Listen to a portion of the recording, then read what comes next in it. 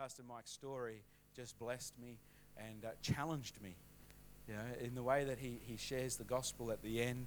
I'm really looking forward to what he's got to say today, just to be empowered. We were talking around dinner last night about the whole role of the fivefold ministry, equipping the saints to do the work of ministry. And that's the whole reason we're bringing in an evangelist, so that we can get fired up for the work of ministry, of evangelizing our city and our region, that we can go beyond our continue to do what God's doing. So Mike, we welcome you. Come forward, my friend, and just share what the Lord's placed upon your heart. Bless you, brother.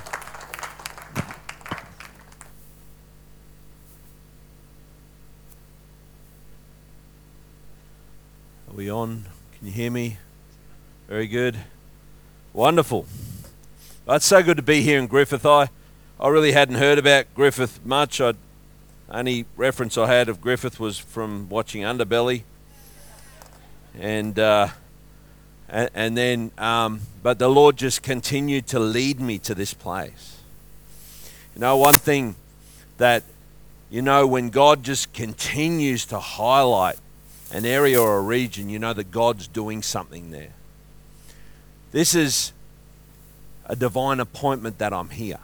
It's not by orchestrated by man, or I need some preaching gig or anything like that. I travel all over the world ministering and have, God does signs and wonders and miracles everywhere. I've actually got to begin to pray now about, because the invitations and things, I've got to pray about where to go, where the Lord wants me. It doesn't matter if it's a small church, a big church, a crusade of thousands and thousands, but it's about where God wants me to be right at that moment. Come on, someone say amen. You've got to be positioned right at that moment where God wants you. There are divine moments and divine seasons and divine times, and the woman that was sitting at the well, Jacob's well, where Jesus just left the 99 and went after the one.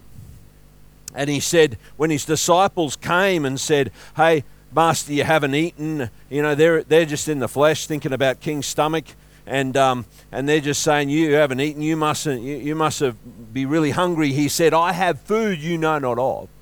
My food is to do the will of the one who sent me and to finish that will, finish that job." He was driven. God was driven while he was here on earth. He was driven by eternity. He only did that which the Father told him to do. And I feel like God has highlighted this Griffith area. That's why God's sending people like me to say, the harvest is white. Look up. It is time to stop looking down, micromanaging, thinking about my little world and my little family and my little thing and my finance and my debts and my bills. As you seek first the kingdom, all those things shall be added unto you. It's time for us to say, my food is to do the will of the one who sent me. The thing that satisfies me, because man shall not live on bread alone, but upon every word that proceeds from the mouth of God. And this is what energizes the soul, is when you begin to get outside of yourself, outside of your small little world, and you start to look up and see that the harvest is white. There are people out in the community right now crying out and saying, if there was only a God. If only someone would preach to me and show me that there is a real God. The Bible says that they that call upon the name of the Lord shall be saved. But how will they be saved by whom they haven't heard? And how will they hear unless people are sent? And I'm here today to encourage you, to send you. Because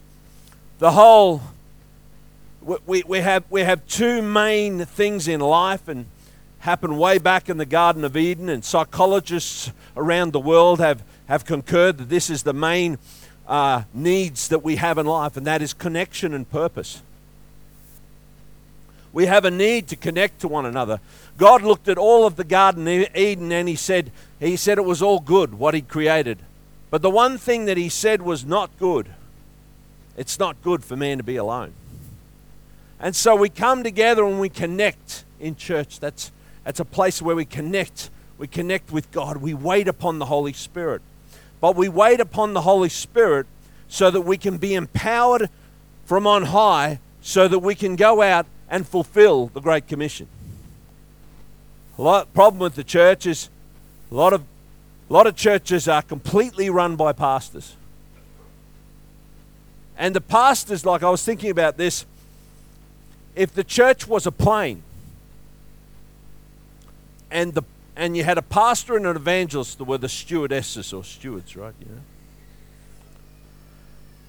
And the pastor would be coming around just making sure everybody's okay.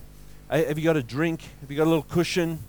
Are you okay? Can we pray for you? You're comfortable? Is your back okay? Do you like a little refresher towel? Make you feel nice and comfortable, and just want to make sure that you're comfortable. Want to make sure that you're happy. Want to make sure that your needs are met. And then the evangelist would be coming along with all the parachutes going, "Hey! Plane's going to crash! We got to get ready!" And that's the reality, is that we need connection, but we need purpose. We need to be continually understanding that we are not on a cruise liner, we are on a battleship. Hello. The church is not a cruise liner, it's a battleship. Our citizenship is in heaven. Our citizenship is not here. The moment you become a Christian, you become an alien.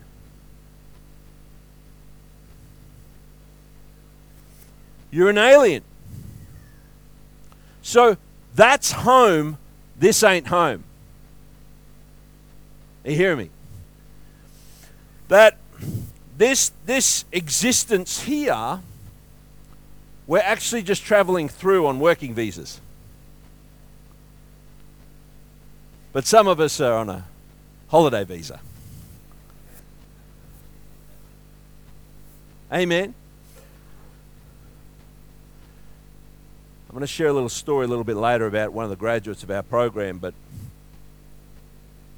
about how the need for someone to go and tell her the good news. There are people out there, you know, sometimes the gospel is the best kept secret in town.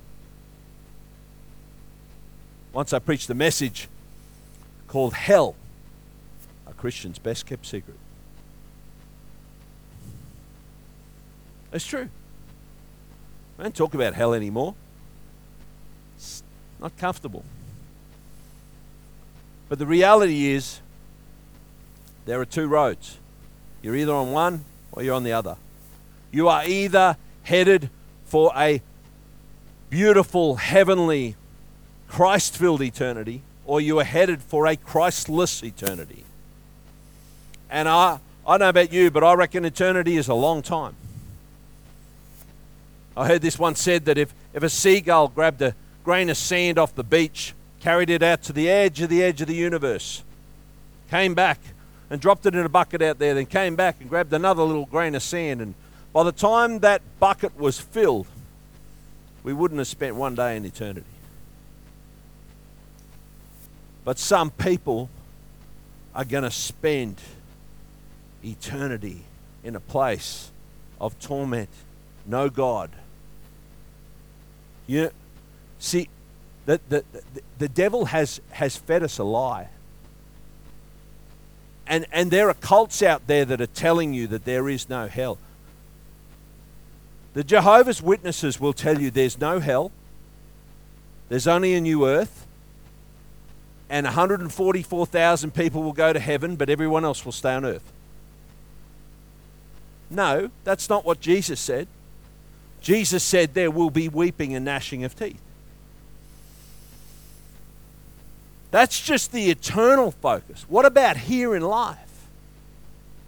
He said the thief comes to steal, kill, and destroy, but I've come to give life and life abundantly.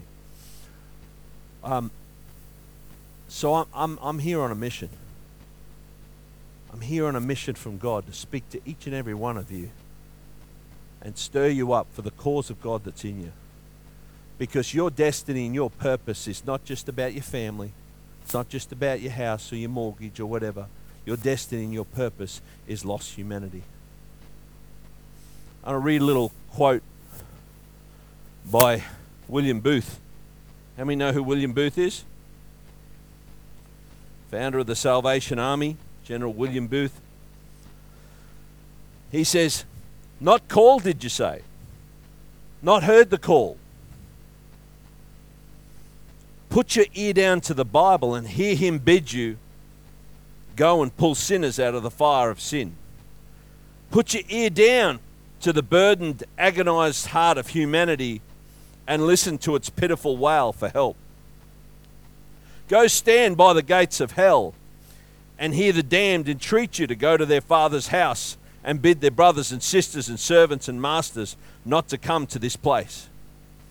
Then look Christ in the face, whose mercy you have professed to obey, and tell him whether you will join heart and soul and body and circumstances in the march to publish his mercy to the world." Not called, do you say? William Booth laid on his deathbed. They asked General William Booth, "What would you say?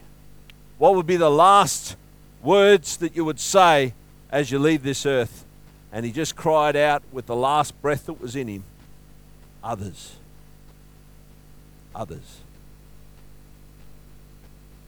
That's what our life is about. Freely you have been given, freely give. We have I call it the greasy grace message. Do you know what I mean? Where me of all people, I need the grace of God. Of sinners, I feel like the worst. You heard my testimony last night. I don't feel like anything.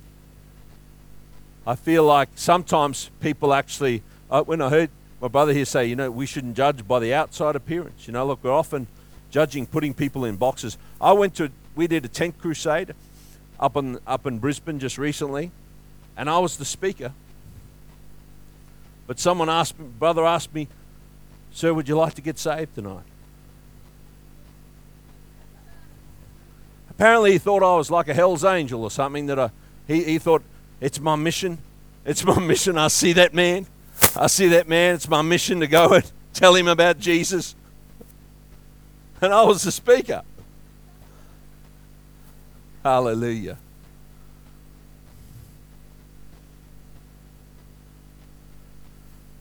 We got to understand the heart of God. We got to understand what his heart is for lost humanity. And there's no one beyond his reach. Absolutely no one beyond his reach. The Bible says, a bruised reed he will not break. A smouldering flax he will not snuff out. What's he saying here?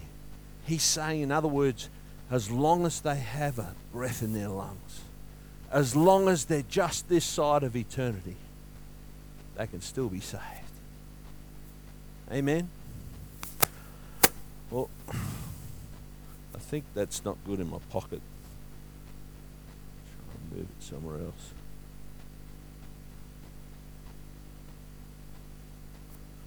Somewhere there. I hope I don't break it. There we go. Try that. All right.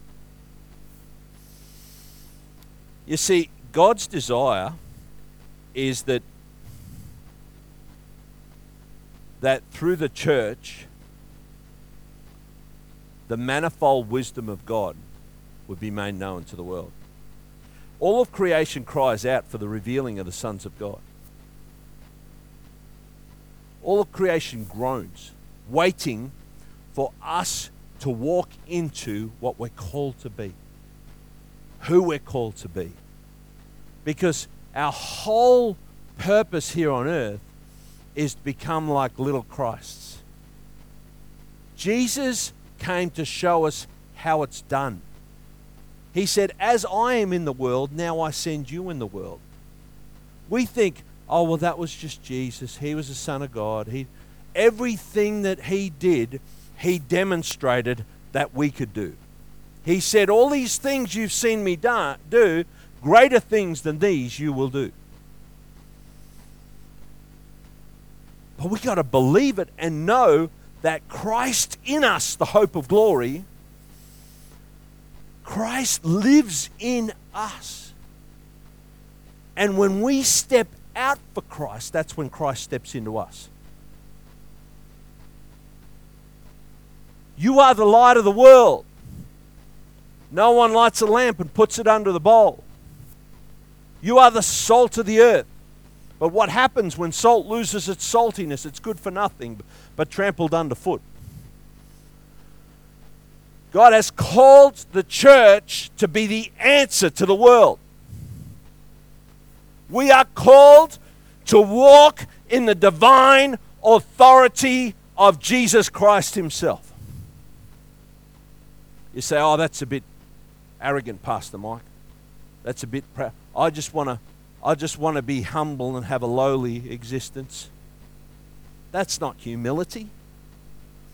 Humility is knowing that you are nothing, but that he is everything through you.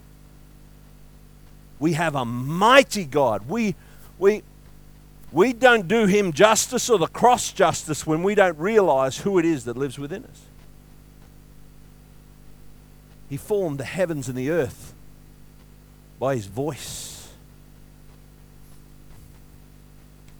Listen to this. To me, who am less than the least of all the saints. I like that because I kind of relate. I just think, you know what? If I wasn't saved, I feel like Paul sometimes. Because you know, they used to have a go at Paul saying, I think he's still killing people.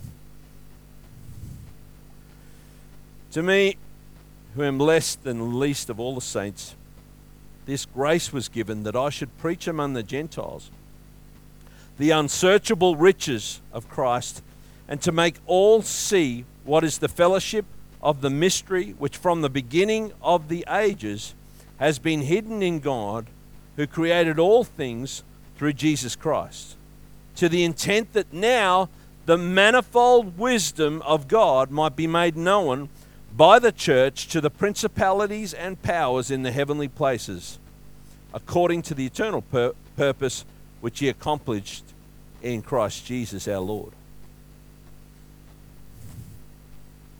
You know the spotless church that God's coming back for? It's without spot or wrinkle. That's not getting it all pure and holy, but it's about faith. It's truly about faith. Some of us are so busy working on getting it right before we get out there. Oh, I'm not a good witness. Oh, I don't do this. I don't do that right. I don't do this. The Bible just says go. It just says go into all the world. Preach the gospel and teach them all things which I have taught you. I want to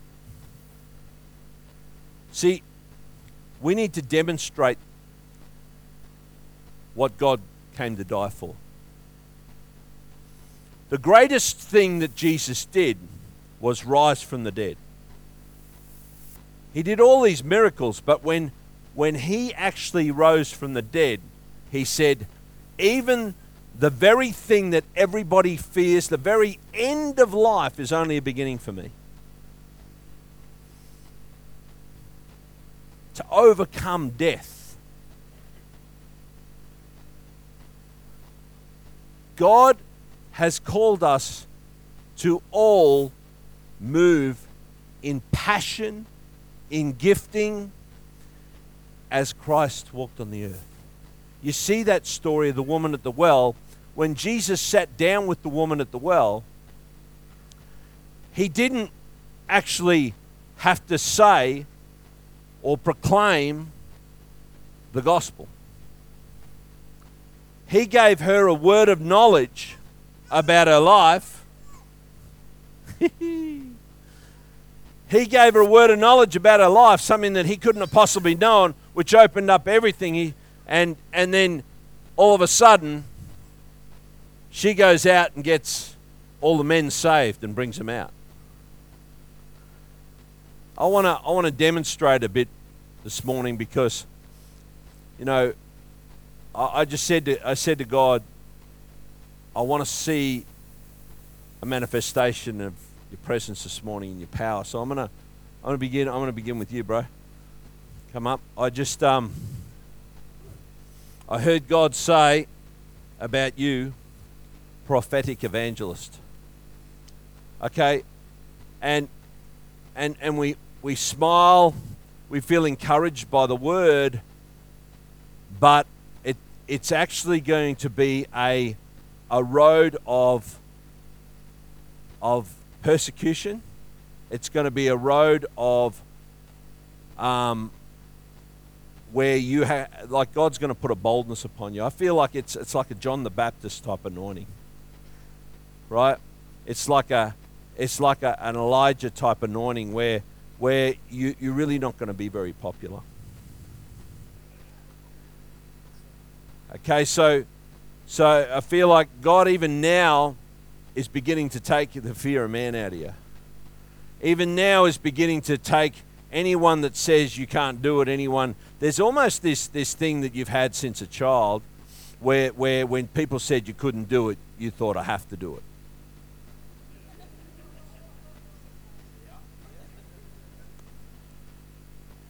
And the Lord's saying that I've chosen you to be aggressive with spirits, but gentle with people. And there is this prophetic mantle upon you to prepare the way of the Lord. You're going to confront things, and then it's going to open up for a move of the Spirit of God to come in. So that's the ministry is going to be about, because you know the prophetic evangelist, he comes in and starts to nail things in people's lives, and it's not real popular. He says to the pastor, you got to get rid of Sister Bucket Mouth and Prophet Doodad over there, and old intercessor lady over there who's squawking her head off, and then God's gonna absolutely move. And the pastor says, no, they're my biggest tithers. They're great people. I love them. They've been growing up and they're with my family, and you're going to have to come in and give this word of the Lord that and just as God said to Ezekiel, whether they hear you or they don't hear you, they will know that a prophet has been in their midst. God's going to send you to a stiff-necked people. He's going to send you to people and break off religion and stuff like that. And God's training you even now, precept upon precept, line upon line. It won't happen suddenly. There's going to be seasons and times, and God's going to call you into times of prayer and fasting. So there's going to be seasons and times, and little bit by little bit, precept upon precept, as you humble yourself under godly men and leaders, then one step after another, God's going to lead you to the nations.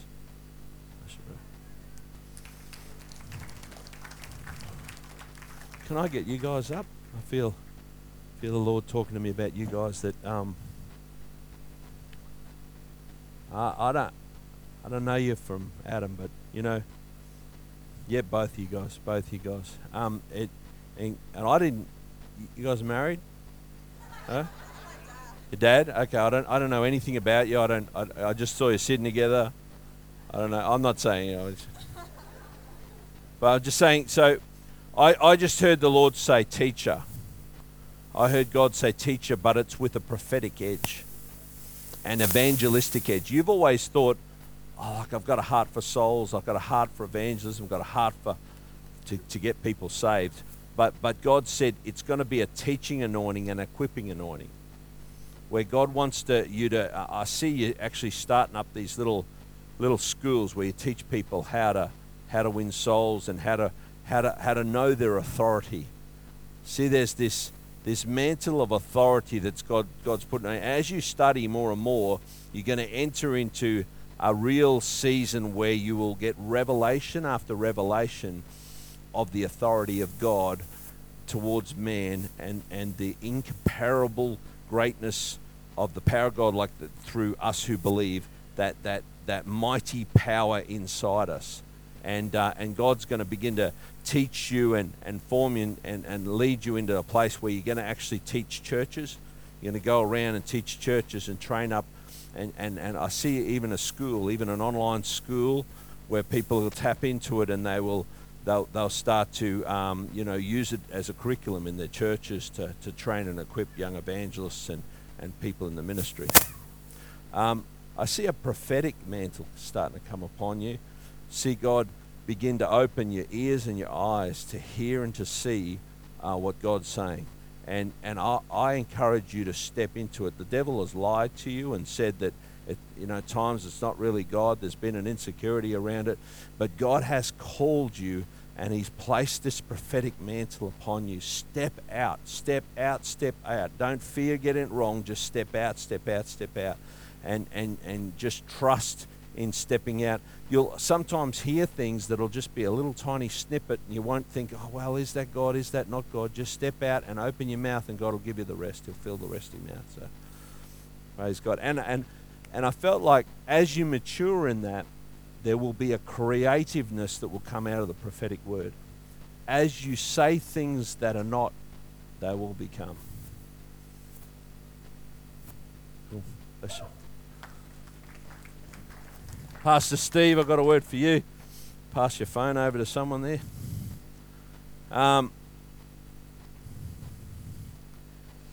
The Lord said kingdom dominion. And this is your home, but that's your church. And I felt God say, I'm going to begin to give you incredible favor in the community. Incredible favor even in positions of government. There's going to be this incredible, you're going to start to receive telephone calls from people that will just blow the church away. They'll ring you and they'll ask for advice, they'll ask for prayer. Significant, strategic, authoritative people in the city. And you're going to become like a counselor for them. You're going to become like almost a spiritual mayor to the city. And I see that God's is actually putting like a scepter in your hand. And this incredible prophetic voice to speak to the mountains in the city, to speak to the giants, to speak to the things in the city, and to see them shift and move in Jesus' name. There was a man of God who, I forget his name, but he used to do this. He used to go into cities, and he would literally fly into cities. And this is what's going to happen: is this whole community will begin to change as you speak to things. Like speaking to the mountain, you're going to speak to things. You're going to, but there was this guy who used to fly into cities, and he used to just speak to brothels. Shut down in Jesus' name. Strip joints, shut down in Jesus' name. Nightclubs, shut down in Jesus' name. He'd leave, and literally the whole community would transform. I feel that anointing upon you. I feel it like God just showed me this whole community transformation. You're going to be known as the community pastor in the whole area. And God's going to increase your dominion time and time, and you're going to go and you're going to be asked to go into places, and because people are going to hear. Hear the scripture, rise and shine, for your light has come, and the glory of the Lord has risen upon you. Nations will come and see what's happening in Griffith, this tiny little place, because he uses the weak things to shame the strong things. And I feel like God's gonna show off through you. He's gonna show off through Griffith, and people are gonna come and say, "Would you come to our area? Would you fly and just do what you've done?" Father, this mantle of authority, fall upon him now. This prophetic mantle, Lord, give him that scepter in Jesus' name. Let it rise within him, God. Boldness, boldness, boldness in Jesus' name. Boldness in the name of Jesus. It's sharp. It's powerful. And the gift of God coming upon you even now.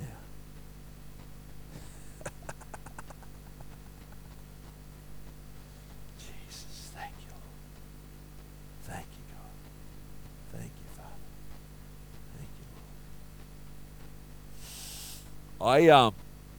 James, I just heard God speak to me about George Whitfield. Now, we've been talking about revivalists now, but I hadn't even thought about him for a long time. But I just felt like God saying, there's like an anointing and a call upon you like George Whitfield. And that God's going to begin to really get you to step into that as you hunger for Him. It's going to show you He created you to think outside the box. There's something about your personality that continues to look from abstract points of view and thinks outside the box. And God created you that way so that you could see things from different angles and stuff. And I just see that God's going to use you as a voice and a real healing anointing is going to come upon you. Praise God. Thank you, Lord. All right. I don't know if there was anyone else. Maybe there was.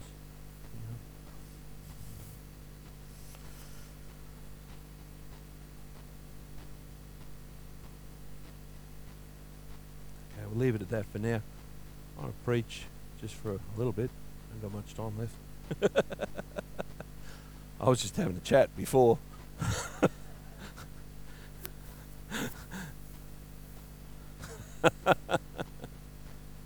Hallelujah. I want to leave you with a message today. And if you were going to title it, it would be, Is There Not a Cause?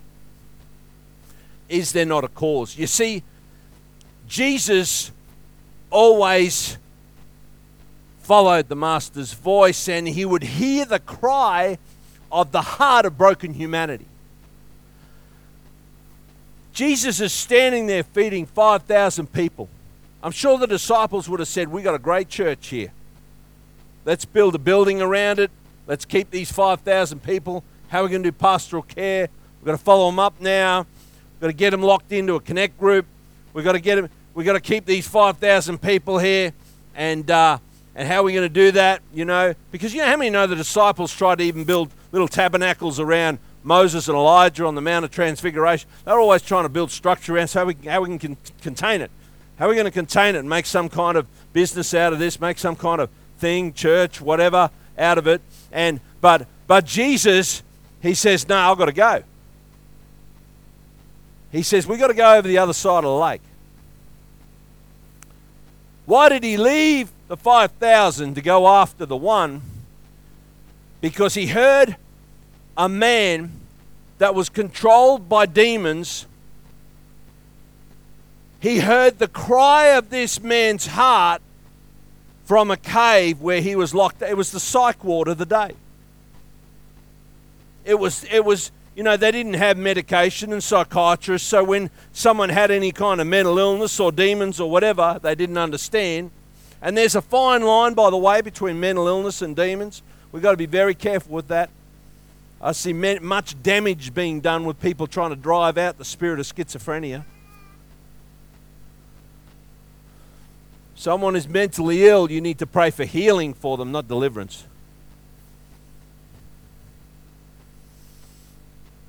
So what happened is, he leaves, he hears the cry of the heart of this guy who's controlled by demons, cutting himself with stones to get some relief from his head. Some relief from the pain in his heart, just cutting himself. We have women, girls in our program, even some guys, that there's an addiction that's actually called self-harm, where they'll cut themselves up just to escape the pain that's in their heart. A spirit just comes along, a demon spirit. Most of addictions are attached to demon spirits. Demons come along. Is it you just cast out the spirit of addiction? No, they've got to be healed. Because they're always filling a hole. Like Jesus said to the woman at the well, you drink of this water, you'll thirst again. You drink of the water I give, you'll never thirst again. We've got to fill that place. So if you're going to cast demons out, you have to fill that place with Christ. So we've had girls just slash up in bathrooms and blood everywhere. They're not trying to kill themselves. They're just trying to relieve the pain in their heart. And Jesus hears the pain, the cry of one man. One man. And He leaves the 5,000 and He goes after that one man. And He stands. And the moment that this is what I'm talking about, church. This is the power and the authority that we got to begin to walk in. The moment his foot touches the shore, the demons, all the demons in that area, they hear, and that man just comes and throws himself at the feet of Jesus. What is your name? My name is Legion, because we are many. What have you done? You come to torment us before our time. Please, don't send us into the abyss now. And the demons beg to go into the sheep. Even the sheep couldn't bear the demons. They just go and kill themselves. It's interesting because some people are dumber than sheep. It's true. The sheep just couldn't handle the demons in them, but some people will just walk around with demons in them all day long because they become their friends. They've empowered them. They've given them some kind of... But like everything with the devil, when he offers you something, there's a big price to be paid. And he casts the demons out, and he says to this man who wants to follow him, he says, oh, wow, like I'm set free and I just want to follow you, Jesus. Can I join the church? Can I get comfortable? Can I just hang around you? And Jesus says, no, I want you to go back and tell your people. Go back and tell your people. And the Bible says that cities were saved. Cities, when they saw this man who was a demoniac in his right mind. See, sometimes we think, right? We think that we've got to have all these evangelistic programs. We've got to put on this entertainment. We've got to try this thing and that method and this method and that method. If one person steps out of a wheelchair in this place, you won't have room enough in the building. If one person gets significantly delivered of demons, cities get saved.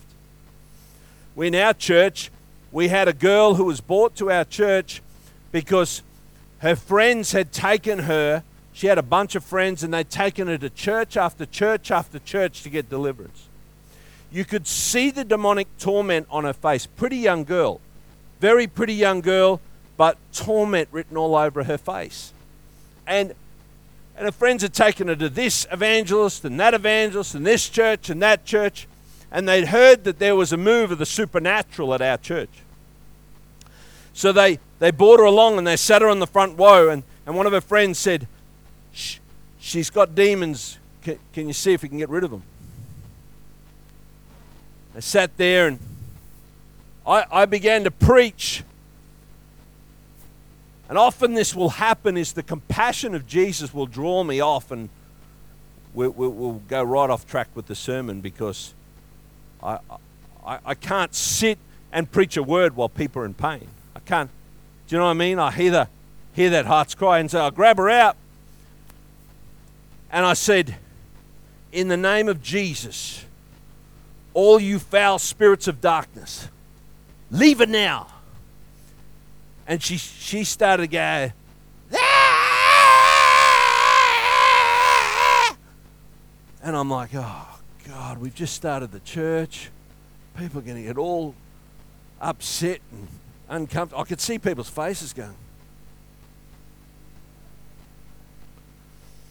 I'm thinking, oh no, could you just be a little bit more quiet?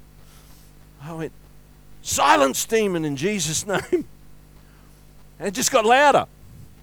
So I thought, I've got to get rid of this thing, right? So I get down, and one of the things that I know, and I've done this in many nations of the world, where I get the people to look in my eyes. Because they can't look at the face of Jesus. See, Jesus lives in me, and he looks up out through the windows, right? So I said, what's her name? And I said her name, and I said, open your eyes, and she's going.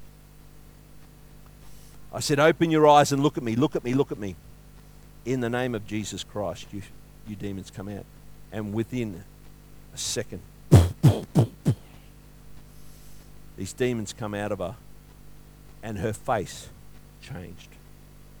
Literally a miracle before your eyes when you see their face change and their body go peace.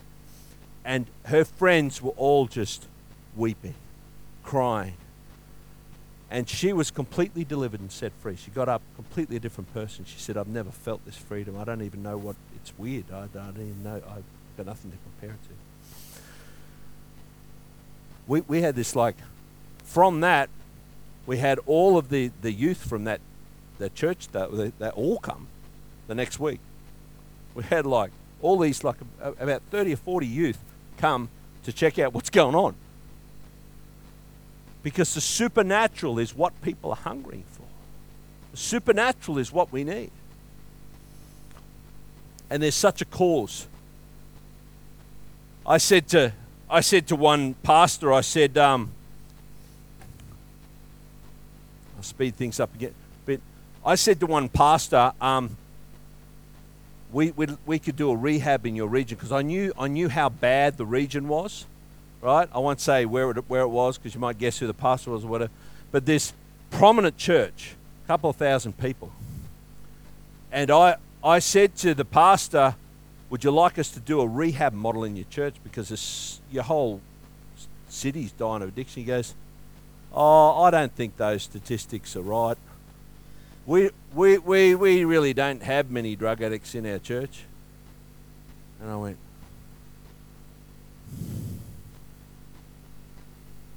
step outside your church and go and have a look. Hear the cry of God. Leave the 5,000 and go after the one. Just hear. Is there not a cause? I want to share quickly with you, because where I get this whole thing of is there not a cause is from 1 Samuel 17. And where David, you know the story of David killing Goliath, right?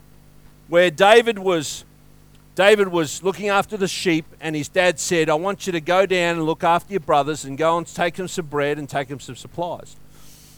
So he goes down, gets to the field, and his brothers say, what are you doing here? What are you doing here, Dave? What are you doing, short stuff, you little squint? What are you doing? And they're like, what? And who have you left those sheep with? Who have you left the sheep with? You just left the sheep on their own, have you? And we know you're just proud. You're just haughty. You come down here just to show off, just to come and gloat and come and... And David says this, he says, what have I done now? How many of you get the cry of your heart, you hear that cry in your heart, what have I done now? When all you're doing is trying to do the right thing. But he goes, what have I done now? And he says, is there not a cause? Is there not a cause? And we have in our nations, in our cities, in our communities, even in our own house, in our churches, we have causes. We have needs. And we have giants that stand in the fields of the cities, stand in the fields of nations, and defy the armies of the living God. We have giants like abortion. You know, just recently, our state was trying to pass what Hillary Clinton was trying to pass, and that's late-term abortion. And Queensland doesn't even have an upper house, so anything they pass, if they can get it passed, it has to be contested in the High Court. There's no accountability. Joe Bjelke-Peterson made sure of that. And what happens is these giants, these demonic influences that come and stand and mock the church. Goliath stands in the fields and defies the armies of the living God. And there are giants like abortion, giants like drug addiction, prostitution, human trafficking, dare I say it, gay marriage. I will go to jail before I marry a man and a woman and a woman, because God instituted marriage from day one. He said it's for a man and a woman. I love homosexual people. That came out wrong. No, but I don't endorse their sin, just like I don't endorse drug addiction. I don't endorse anything else that's harmful, that's against what God created. But these spirits just defy the church. And that's why God created a little David like me to take a little slingshot.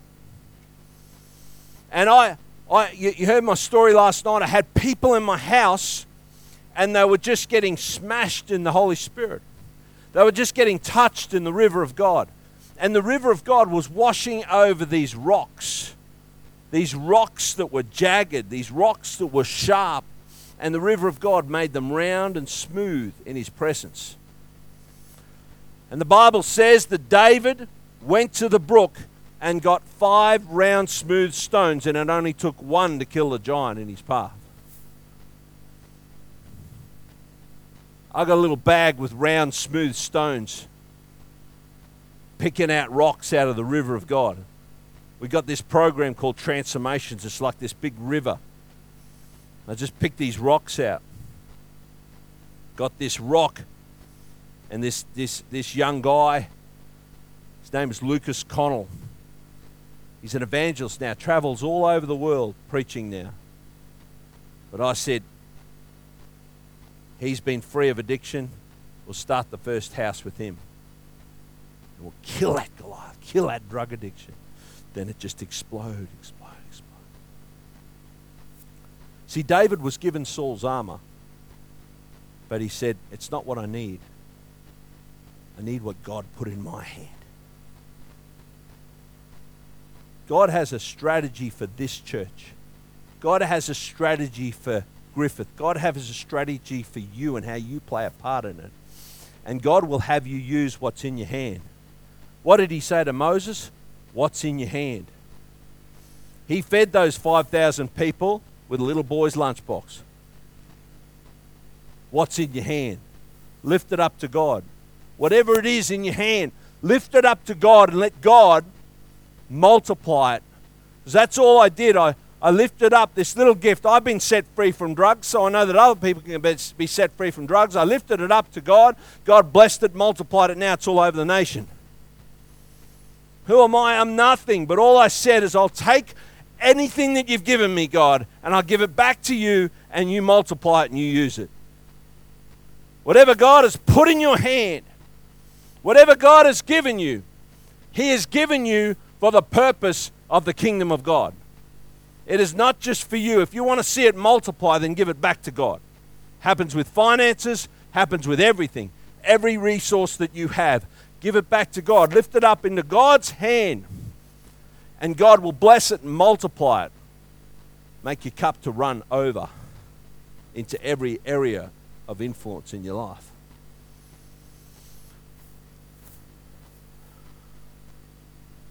So is there not a cause? The second rock that I took out of the brook was a girl, and I want to finish with this really.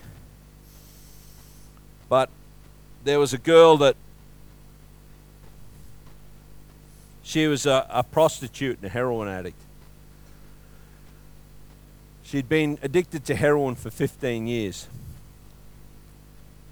Her story was, from the age of 4 years old, her father used to sit around with his friends and drink and get drunk, and then they'd pull her out, get her to take off her clothes and stand on the coffee table, and he would sell her to the highest bidder.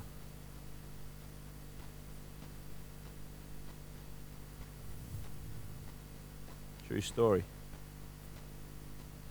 Then she just thought that's what she was worth.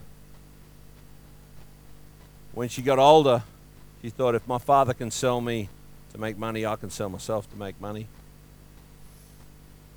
So she sold her body as a heroin addict.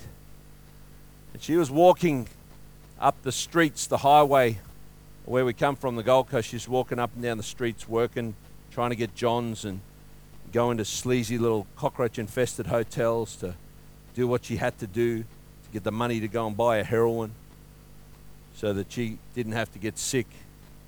She's addicted to it, couldn't get off it, didn't see any worth, any life left in her. She just thought, this is my lot, this is the only thing I'm good for. She walked into a fish and chip shop one day, and the Lebanese owner of the fish and chip shop looked over the counter and spat on her face. Just, why don't you do something with your life, you filthy whore? Now that didn't upset her much, because she thought, yeah, I am a filthy whore. Like, it wasn't any new thing to her. It wasn't an insult, because she just wore that. It is who she is.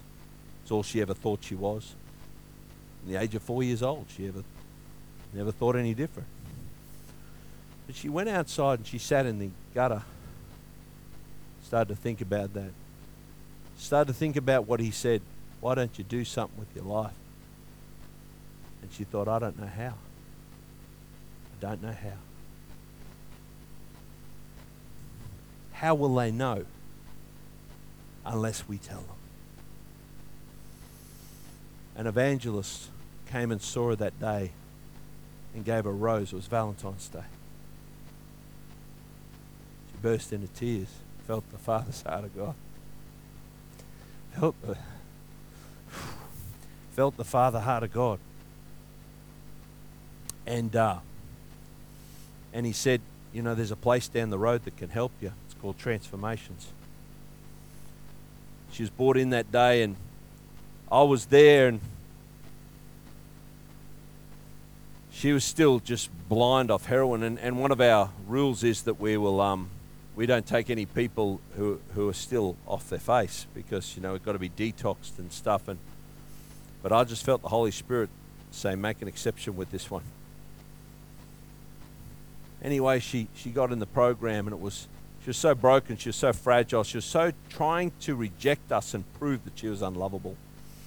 And we just kept loving on her and loving her and loving her and loving her. And it just began to seep in, began to just get in there, and then she started to believe it, started to believe in herself. Now, today, she runs a ministry called Flawless Ministries, where she reaches out to brothels and sex workers and like strip joints, and like she takes flowers and food, and like we've got a florist in our church, and she takes bundles of flowers into the brothels. She's got 2 brothels that she's gone into, and now the madams of the brothels are begging her to come back, and because she brings the light into the dark place. Her name's Kim. If you get a chance, look her up, Facebook or whatever. I don't think she's got a website yet, but it's called Flawless, runs out of our program Transformations. But there was a little rock in that brook. Her name was Kim. She was in the river of God. She was getting blessed. She was getting healed. But I took her out, put her in that slingshot, hit that giant called prostitution that defies the armies of the living God and says, church, you can do nothing about this. We're going to flaunt it. We're going to tell you. So I say today, is there not a cause? We need to stand up for social injustice. We need to be the manifold wisdom of God to the world. God has created the church to be the head and not the tail, above and not beneath, on top and not the bottom. He has called us to be the blessor, the loner. And God has called you to stand up and use whatever is in your hand. Whatever is in your hand. And I say this today, there's no greater cause on the planet than to see people come to the knowledge of their Savior. Amen. God bless you. I'm going to hand back over to Pastor Steve and let him finish up. We've gone over time, so...